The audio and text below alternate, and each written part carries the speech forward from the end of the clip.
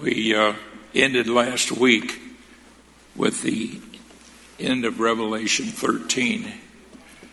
Revelation 13 is the chapter on the Antichrist. I'm not going to be teaching on that today. I just want to make a reference. If you'll read the very last verse in chapter 13, and I'll read this verse and just wind that off for now. And it says, "Here is wisdom, let him that hath understanding count the number of the beast, for it is the number of a man." Notice here, the number of a man. The beast is a man here. "For it is the number of a man, and his number is 666, which as we know is 666. And I think most people understand that. Now, the irony of this Bible lesson that we're going into today completely changes away from that. Changes away from it, and it talks about things that are going to happen in the next 3.5 years following the time when the Antichrist takes over. Now, I'm going to show you a chart up here, and I'm going to have our ushers to pass out. Your brother will pass out our lesson for today, and this is going to be on the 14th chapter of the book of Revelation. But I want to show you here some things here on a chart fashion.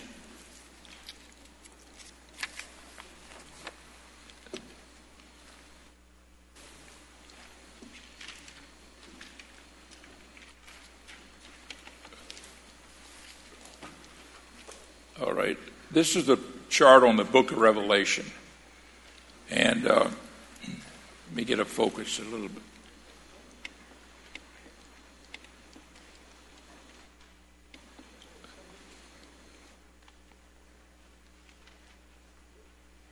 All right, this is a chart on the book of Revelation. I realize you can't read it, but what we have already talked about is all the events that's happened.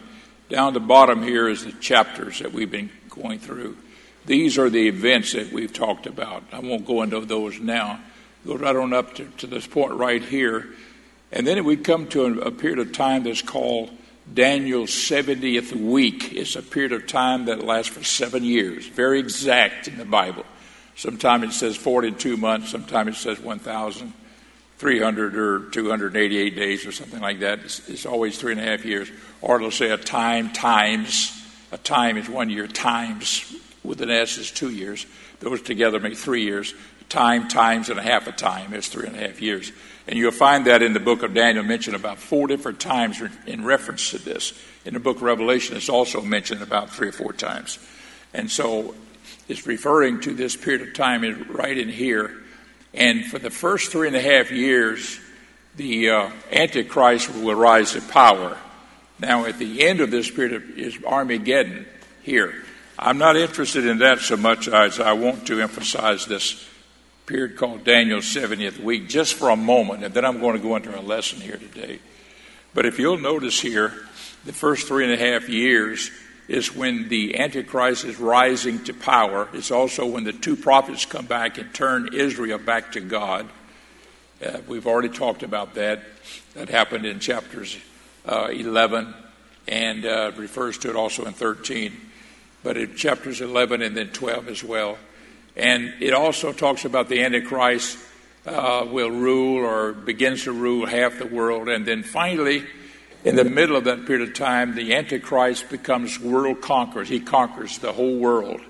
And the Antichrist will literally actually rule the world for 3.5 years. That's this last 3.5 year period here.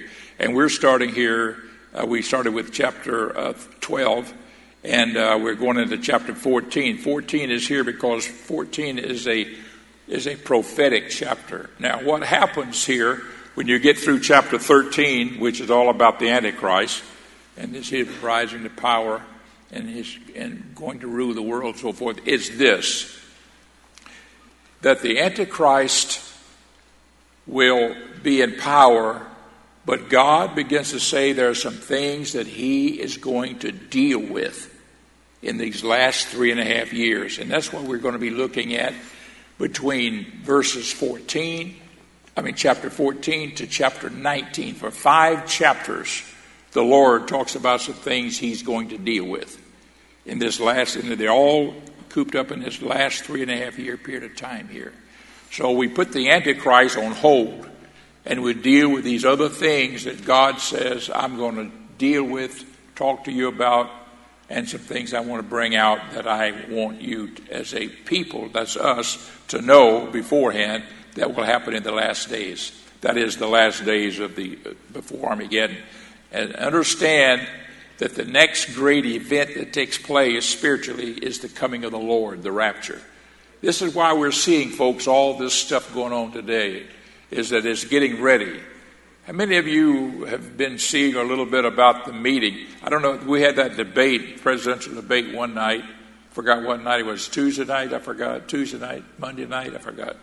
Anyhow, the very next morning, the very next day, Trump was in a conference with world leaders in the Midwest. They said, I don't know how you're doing it. You debated last night, and here you're in a meeting. He said, well, this is my day job. So anyhow, President Trump said, this is my day job. So anyhow, he's working this out between the Jews. Netanyahu, who is the prime minister of Israel, was on the line. And also many of these leaders of these Arab countries, and they're all starting to agree now, to coming together. And they're trying to bring harmony, and what President Trump is trying to do is to bring a unification and a harmony in the Middle East.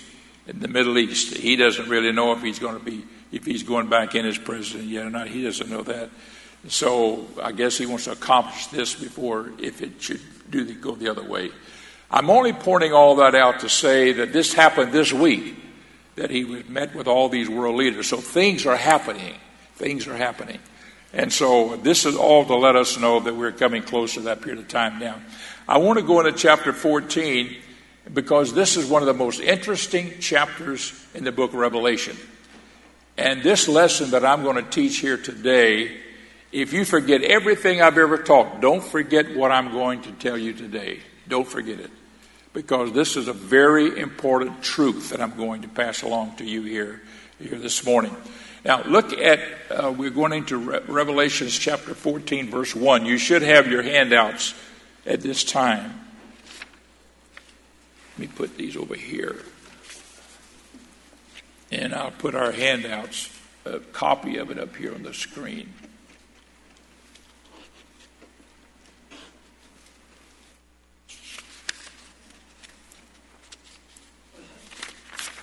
All right. And this is the things coming on the earth, the book of Revelation. I'm going to push this up a little bit. This is lesson 12, and it deals with the book of Revelation. I'm going to push this on up to Revelation 14 to be able to get number E and down to the bottom. Now, I don't know if we'll be able to cover everything, but this is basically what we're looking at here. Now, I want you to look at chapter 14, verse 1. Everybody with me?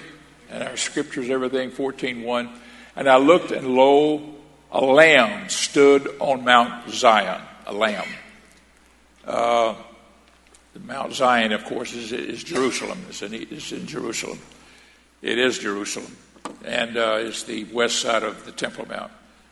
And it says a lamb stood on the lamb. This is an interesting thing. I have this in your notes if you want to look at it there.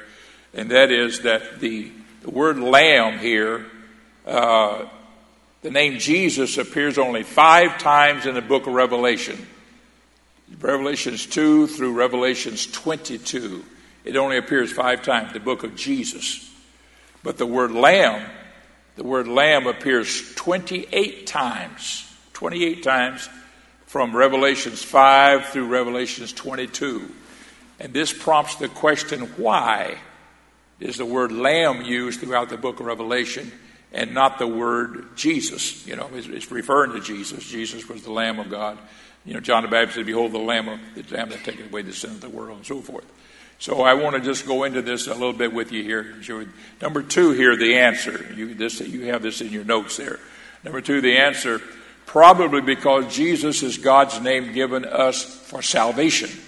That is, this is his name for salvation. But Jesus means Jehovah hath become salvation. Jesus means Jehovah hath become salvation. And this is the answer for it. Look in Matthew 1:21. This is what I'm referring to here. Now, this is why Jesus is so important to us, folks. And this means Jehovah hath become salvation. And he is our salvation. Some people don't like the name Jesus. But it means Jehovah, or it means Yahweh. It's the same thing. It means the word L-O-R-D, all capital letters in the Bible. It means the I am that appeared unto Moses. I am.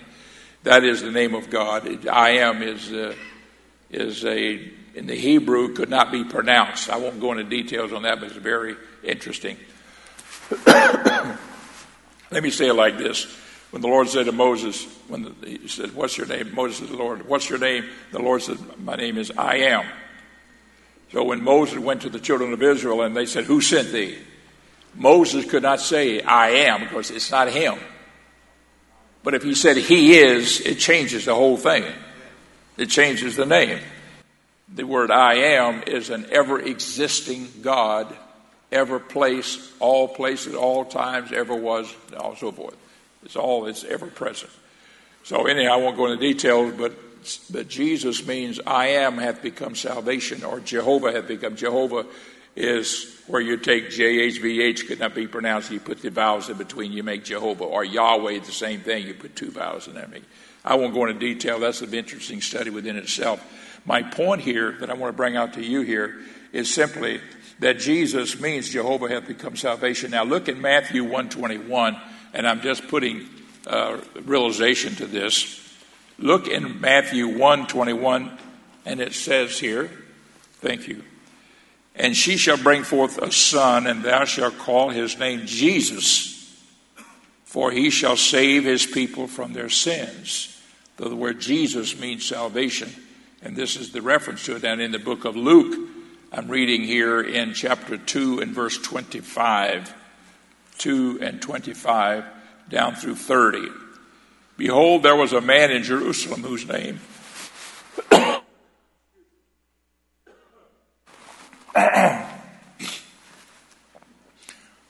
was Simon, and the same man was just and devout, waiting for the consolation of Israel, and the Holy Ghost was upon him." This is when Jesus was born, and they'd taken him to the temple to be named and to be circumcised.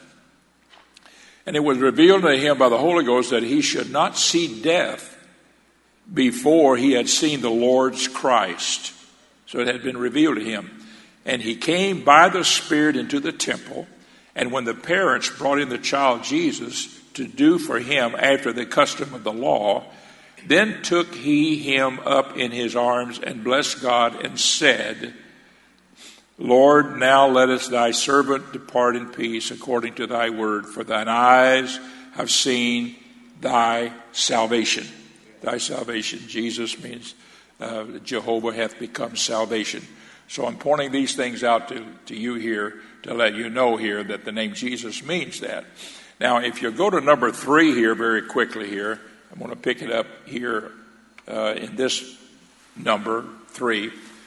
But from Revelations 5 to Revelation 22, it is all about judgment on the Gentiles and redemption for Israel. Judgment on the Gentiles, redemption for Israel. Now, look in John 5:22. I'll refer to the first verse, the last verse here first. Look in John 5:22. This is in a reference here that I want to point out to you here. Look in 5:22. This is Jesus speaking now in his earthly ministry. "For the Father judgeth no man." Isn't that interesting? "The Father judgeth no man, but hath committed all judgment unto the Son." I have a reason for showing you all this. Verse 27 of that same chapter in John 5. "And hath given him," that is the Son, "authority to execute judgment, also because he is the Son of Man." So God, in his justness, being so just that he as God would not judge man because he had not been man until he had become man. And through Jesus Christ was the Son of God. He was also God Almighty manifest in flesh. We all know that. Many scriptures that validate that. And that's called the understanding of the oneness of the Godhead. So Jesus Christ, therefore, was the sacrifice on Calvary, and it was God's way of saying, I became man that I might have the right, not that God had to have the right, but he is so just so that he would judge him as a man who lived this life, and he lived the life perfectly because Jesus had no sin, knew no sin. He was the innocent blood that was shed on Calvary, and he sinned none in his own personal life, so forth. Now, this is what Revelation 5 is all about. I'm going to get back to Revelation 14 in a minute. Revelation 5, this is where Jesus takes the book out of the right hand of him who sits on the throne. This is not literal, this is symbolic. And it's speaking of the transference of judgment of God from him as creator to himself as the redeemer, that is, as the sacrifice, as the man. Look in chapter 5, verse 1. And I saw on the right hand of him that sat on the throne a book written, wherein on the backside is seals of 7 seals. These are all judgments that were coming. And I saw a strong angel proclaiming with a loud voice, who is worthy to open the book and to loose the seals thereof? Who's worthy? Nobody is worthy, because this is judgments upon man. Nobody is worthy to cast judgment upon anybody else. But, verse 6, and I beheld, and lo, in the midst of the throne and of the 4 beasts, and in the midst of the elders, stood a lamb. Notice the word lamb here. As it had been slain, having 7 horns and 7 eyes, which are the 7 spirits of God. You can look at that in Isaiah chapter 11, verse 2. I won't go into that. 7 horns and 7 eyes, which are the 7 spirits of God sent forth into all the earth. Verse 7. And he came and took the book out of the right hand of him that sat on the throne. This was actually a symbolic description here of the transference of judgment that was given from God as the creator to himself as the redeemer. Is this clear as mud, or does everybody understand? All right, God bless you. Glad you all understand. I see all them hands up there. All right, God bless you. Now I'm going to move on a little further here because I've got some very interesting and good things here to show you. I want you to go to number 4 here, and this is back to 14. Chapter 14 is a prophecy chapter within a prophecy book. And I want you to look with me on A here, Revelations 14, 1 through 5. Revelations 1 through 5. Go back to Revelations 14 now. We're going to get back into the mainstream of our lesson. This is very interesting. And I looked, and lo, a lamb stood on Mount Zion, and with him 144,000, having his Father's name written in their foreheads. Now, 144,000. Who are those 144,000? And I want you to look with me here in chapter 7 of Revelation. Just go back to chapter 7 in the book of Revelation. And this is where it was first mentioned. We've already talked about it. I'm just mentioning it here again. Chapter 7 and verse 3. Saying, hurt not the earth, neither the seed nor the trees, till we have sealed the servants of our God in their foreheads. And I heard the number of them which were sealed, and they were sealed 144,000 of all the tribes of the children of Israel. So chapter 14 here is starting to open up to us now about how the Lord is going to redeem Israel and bring them back into his favor. That's a lot of it. It's also about other things about us Gentiles and the judgment of God that is going to be given unto the Gentiles because of their rejection of Jesus and the acceptance of the Antichrist. Let me just say one thing here, folks. When Jesus came the first time, the Jews rejected him as a nation. Now, the early church was Jewish, you know that. But as far as the nation of Israel as a whole, they rejected Jesus as their Messiah. Then they went into judgment, and they have been scattered throughout the world since that time, 70 A.D., when the Romans came in and conquered them and destroyed their city and their temple and everything, and scattered them all over the world. They have been scattered throughout the world for 2,000 years. The Bible says that a day with the Lord is 1,000 years, 1,000 years, one day Israel shall be scattered like this in bondage for 2 days. 2,000 years is just about all wrapped up now. We know that's why it's time for the Lord to come back. Now, whenever he changes from that, he will judge the Gentiles, because during that 2,000 years that he has had the Jews scattered and Jesus was not their Messiah, and Jesus was not their Savior, and even though Jesus means Savior, was not their Savior, he became the Savior to the Gentiles who would believe. In other words, the grace of God is extended to all of us. You don't have to be a Jew. You don't have to be of Abraham, because we're Gentiles. Whoever we are, we can be saved. But it's according to our faith. We're saved by grace. Grace is Calvary. We're saved by grace, and that through faith. It is our faith, and that is the gift of God. God even gives us the faith to believe Him, to receive the grace of God. The grace of God is Calvary, and our faith is to believe it, and our faith is manifested by the actions of faith. What do you mean, Brother Myers, by the actions of faith? Repentance, being baptized in Jesus' name, being filled with the Holy Ghost. It's not just saying, I believe. You can say, anybody can say, I believe. But your actions prove it. And I've used this illustration before. I said, the building's on fire, and I said, go out that door and you'll be saved. And you don't go out the door.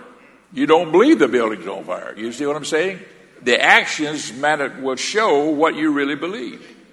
So I'm pointing out to you here how important it is for our belief to be put into action. Not only to be saved, but to stay saved.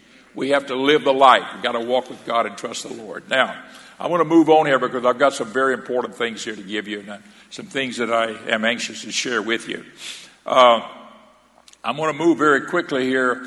The 144,000 were these special elite Jews that God is going to use to raise up Israel in these last days, in the tribulation period, in that last 3.5 years, get them ready, and then Armageddon will happen in chapter 19.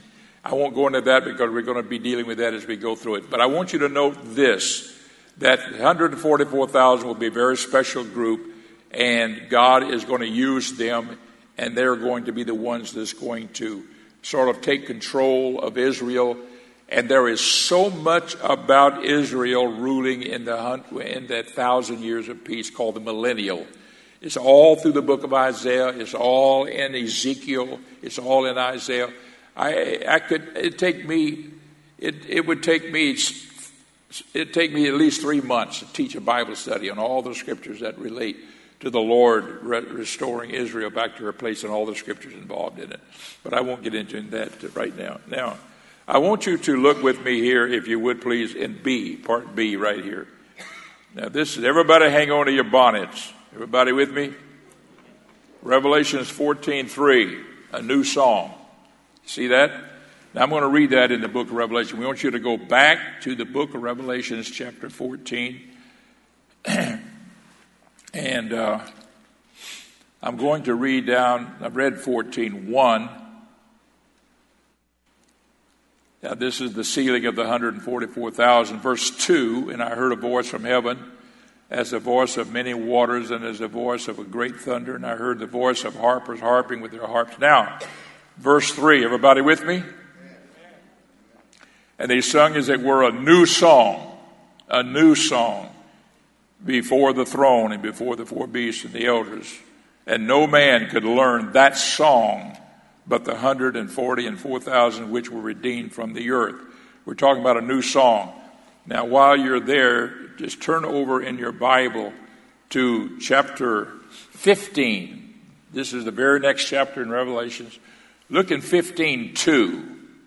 15:2. And I saw, as it were, a sea of glass mingled with fire, and them that had gotten the victory over the beast, and over his image, and over his mark, and over the number of his name, stand on the sea of glass, having the harps of God. And they sing a song of Moses, the servant of God, and the song of the Lamb. Now notice that. There's 2 songs involved here. What's this song business all about, Brother Myers? That's what I'm going to talk to you about right now.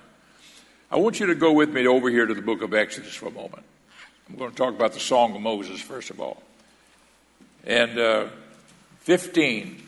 Look in Exodus 15:1. Then I'm going to explain to you what this is. I'm just going to read 2 verses to you. 15:1 and 2.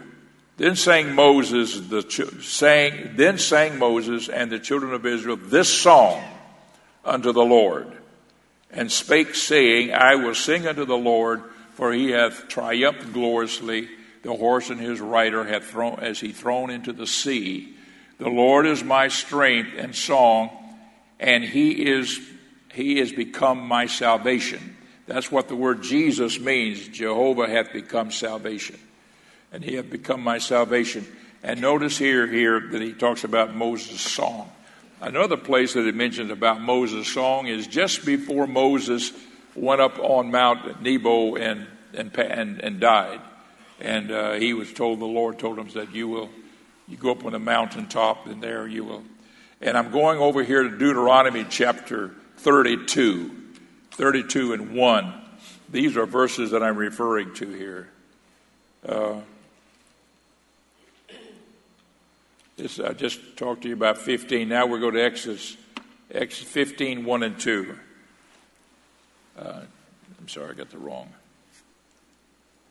Oh, I got Exodus. I'm sorry. We just talked about Exodus. We're going to Deuteronomy 32, 1. 32, 1, and then I'm going to jump to 44 real quick. 32, 1. Give ear, O ye heavens, and I will speak, and hear, O earth, the words of my mouth. This is Moses that's beginning to speak. And here, throughout this 32nd chapter, and I won't read it, he talks to Israel and tells them, don't ever forget to keep the law and the words of God and be obedient unto the Lord. Keep his commandments. You'll be blessed. He'll bless you when you go out. He'll bless you when you come in. He'll bless you in your fields. He'll bless you in your homes. He'll bless you. He'll bless you. He will bless you. And this was a song of Moses. He told Israel, if you'll keep my commandments, he'll do all these things. Jump into verse 44 very, very quick. And Moses came and spake all the words of this song unto the children of Israel. Now, in the ears of the people. Now, the reason I'm telling you that is that this was the song of Moses. If they would keep the law, they're obedient to the word, they'd never lose it or never fail it. God will always be faithful to you. That's the song of Moses. And he let them know if you'll do that, God will be faithful to you. It's a covenant. The old covenant is the Old Testament. And a covenant between God and the children of Israel. If you'll obey it, I will do it. Of course, Israel was not faithful in being obedient to the word. But Moses said, if you'll always be faithful, God will be always faithful to you. Now, I'm going to say one thing here. If you want to be blessed in this life, folks, obey the word of the Lord in that Old Testament. If you pay your tithes, God's going to bless you financially. If you are kind to poor people and you help the poor, God's going to be, I'm telling you, it's in the Word. It's in the Word. If you keep the commandments, the very simple and basic things, honor God above everything else, love him with all your heart, mind, soul, and strength, all those kind of things, if you just keep those basic commandments, God will bless you in this life. You won't ever, God will look after you. He'll take care of you. He won't ever forsake you. But I want to take you a step further, because this is what Israel had troubles doing and so forth. But when David came along, David discovered something else about God. And I want to pass that along to you. And this was a new song that David had. He talked about it. Then I'm going to explain to you what that new song is. I want you to look with me, if you would, in Psalms. We're going to the next portion of that. If you look in Psalms 40 and 2, I'm going to show you what David found. Verse 40 in chapter 40, verse 2, he brought me up also out of a horrible pit, out of the miry clay, and set my feet upon a rock and established my goings. I'm in Psalms 40 and now verse 3. He hath put a new song in my mouth, even praise unto our God. This was the new song that David learned about God. It wasn't just saying, yes, Lord, and being obedient to the commandments, because that is filled with many blessings. But David discovered something else about God, that if I will praise him, and if I will worship him and glorify him, not only will God bless me in all these things, but I'll have joy, and my cup runneth over, and I'll be full of happiness, and the things that this world cannot give you. Praise the Lord. It's one thing to be secure. It's another thing to have the joy and the blessings and the goodness of the Lord and the assurance of eternal life. And David tapped into that. He tapped into that. The Bible says that David was a man after God's own heart. And David discovered that out there with those sheep, taking care of those sheep and singing those songs unto the Lord. And God began to bless him. He could feel the anointing of the Lord as you praise the Lord. You know, you will be blessed if you, for instance, if you are faithful in the Word of God. Just faithful to God's Word, God will bless you.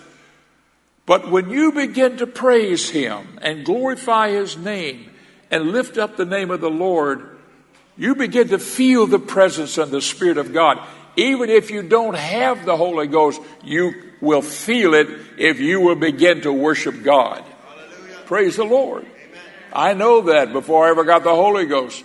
Somebody said to me, lift your hands and say, praise the Lord. I said, I can't say to myself, I can't say that. I was repenting at the altar, and I was crying, and I was calling on God, and somebody whispered in my ear, say, praise the Lord. I said to myself, I can't say praise the Lord. I never have said praise the Lord. Say thank you, Jesus. I can't say thank you, Jesus. I don't know how to say thank you, Jesus. You know, I knew what the commandments were. I knew what I should do, what I shouldn't do, and so forth. But I could praise the Lord. And finally, I irked it out. I squeaked it out. I said, I love you, Jesus. Thank you, Jesus. Praise the Lord. I began to say those words. And man, I began to feel the Holy Ghost come all over me. I said, what's this? And it began to shake my body. And I'd been roller skating the night before, and my knees were skinned up where I'd fallen a few times. They were scabby. On a Friday night I had, this was Sunday night I was praying through. And my knees were, and I'd shake my body and my knee. I said, oh, my knees hurt, to myself. But I said, boy, that feels so good. Lord. I said, praise the Lord. I knew I was going to shake. My knees were going to hurt. But oh my, that Spirit felt so good. And I prayed through and received the baptism of the Holy Ghost that night. Now, the reason that I'm pointing all that out to you is there's something about praising God. David discovered that. Let me go a little further here. Another scripture here that I refer to. This is in Psalms 40. I'm just substantiating what I'm saying here. Look in 96. Psalms 96, 1. Oh, sing unto the Lord a new song. Everybody get the word new song? This is not the song of Moses. Now, this is beyond that. It's the song of Moses coupled with a new song. Sing unto the Lord all the earth. Verse 4. For the Lord is great and greatly to be praised. That's the new song that he's talking about. I'm going yet even a little bit further here. I'm going to Psalms 96. That's just 98 it is. That's just a couple of Psalms beyond that. 98 and verse 1. O sing unto the Lord a new song, for he hath done marvelous things. His right hand and his holy arm hath gotten him the victory. Look at verse 4. Make a joyful noise unto the Lord, all the earth. Make a loud noise. Rejoice and sing praise. A lot of churches you go in, you don't find this. Everything is quiet. I used to go to some denominational churches. When I was a kid, I'd go to Sunday school some places. I know how they are. You know, I haven't been Pentecostal. I've been Pentecostal most of my life, but I haven't been Pentecostal early on in my years. I used to go to Sunday school in other churches. Man, I've seen guys lay their cigars down on the banister outside, you know, as you go up the church steps. Lay them down out there. Go inside and have church, come back out and pick up those cigars going right down the street. They sit there just as quiet. It's like a funeral parlor. Quiet in there. You come into a Pentecostal church, man, everybody's praising the Lord. Folks, that's the way it should be. That's right. And it should be me and you praising the Lord. That's the new song. That's what you and I have when God gave us the Holy Ghost, was a new song. Praise the Lord. And I thank God for that. And here's what it says here in verse 4. I'll read this. Continue reading this. Make a joyful noise unto the Lord, all the earth. Make a loud noise. Rejoice and sing praise. Verse 5. Sing unto the Lord with the harp. Some places they don't even believe music instruments should be in the church. It says sing with the harp. With the harp and the voice of a psalm. Verse 6. With trumpets. That's a loud instrument. sound of a cornet. Make a joyful noise before the Lord the King. Amen. This is what Psalms is telling us all about. You say, oh, Brother Myers, that's just a couple of verses. No, let me show you another one. Look in 33. I'm going back here. Look in Psalms 33. I think I'm right. Yeah, let's see here. All right, yeah. Look at 33:1. Rejoice in the Lord, O ye righteous, for praise is commonly for the upright. Praise the Lord with heart. Sing unto him with the psaltery and with the instruments of 10 strings. You say, Brother Myers, what's the instrument of 10 strings? I don't know, but I've got them right here. You've got them. Praise the Lord with the instrument of 10 strings. Hallelujah. And whenever they're playing these instruments, we got 10 strings out here. We can praise the Lord. Amen. Hallelujah. Use them. Use them. Thank God. Don't go. No. Put them up here. Praise God. Hallelujah. So God's given us those 10 strings.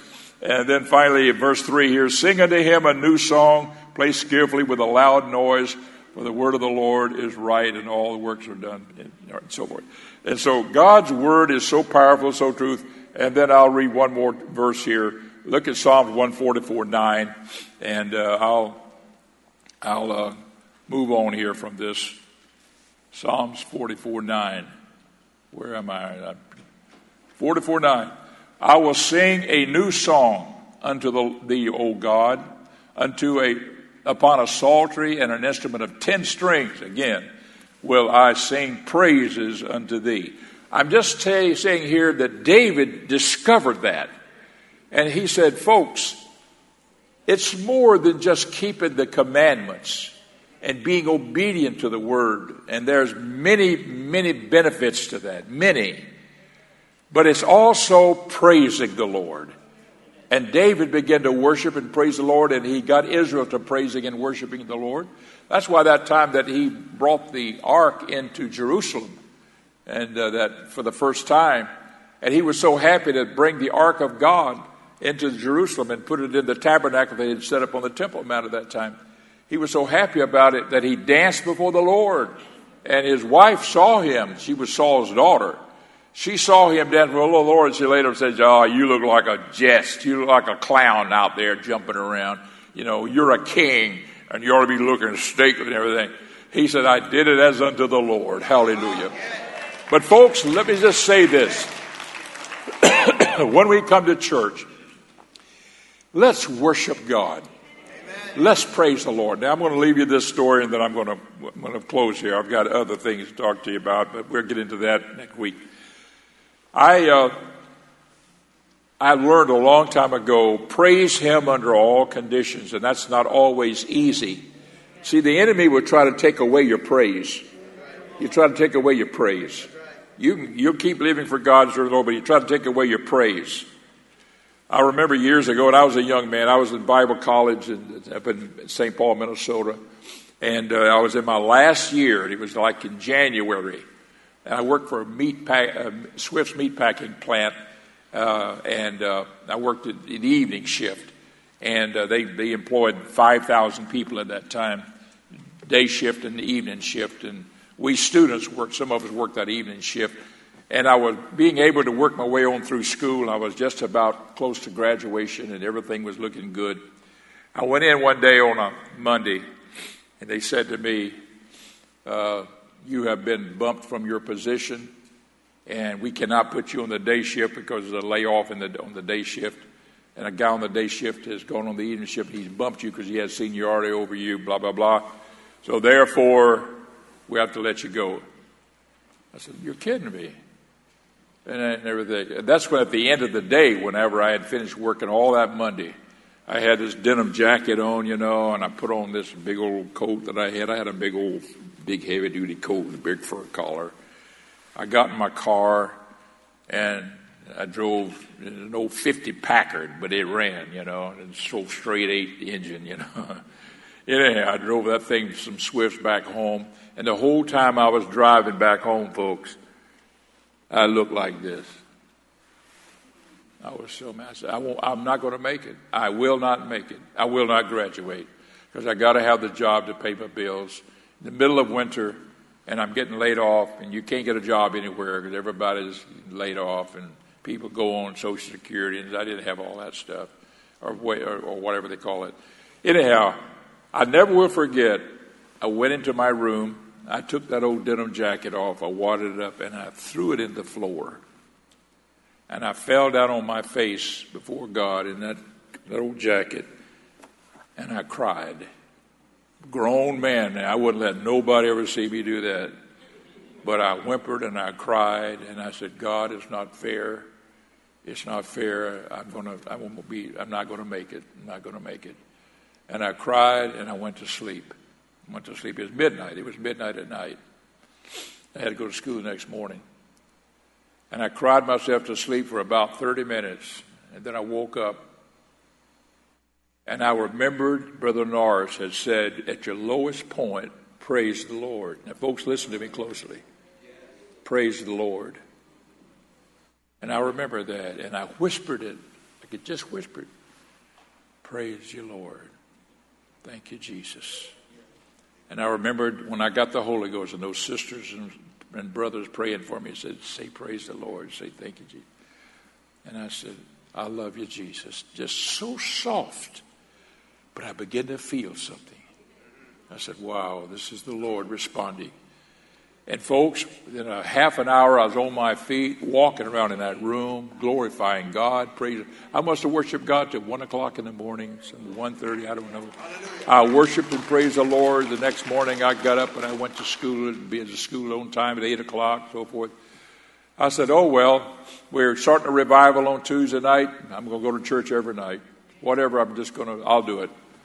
Folks, when I went in Friday to get my paycheck, they said, we've changed our mind. You're not fired at all. We're transferring you to another department. Oh, by the way, the other department we transfer you is easier work, and it also pays more money. Praise the Lord. And God did it. But I learned to praise Him at all times, folks. And I feel the Holy Ghost in saying this. If we will praise the Lord when we don't feel like it, when you're sick in body even, when things have turned upside down on you, say, Jesus, I praise you with all of my heart. You may squeak it out. You may not feel like it. They may say, let's come down and worship the Lord. And you say, I feel like just sitting back here because my whole world's turned upside down. Just say, I'm going to do it anyhow because He's worthy of our praise. And that's my new song. That's my new song. Hallelujah. Is praise unto the Lord. And let's do that right now. Let's just stand up and praise God and glorify Him. And thank Him. Hallelujah. Oh, hallelujah. Just worship the Lord with me right now. Jesus, we love you. Lord, we love you. We love you. We love you, God. How great you are. How great you are. Praise the Lord. Praise the Lord. Thank you, Jesus. Thank you, Jesus. Lord, we praise your name. We praise your name. Blessed be the name of the Lord. Hallelujah. Hallelujah. Lord, we'll always praise you. We'll forever praise you. And Lord, on the other side, we'll be praising you. Hallelujah. Oh, blessed be the name of Jesus. Thank you, God. Praise God.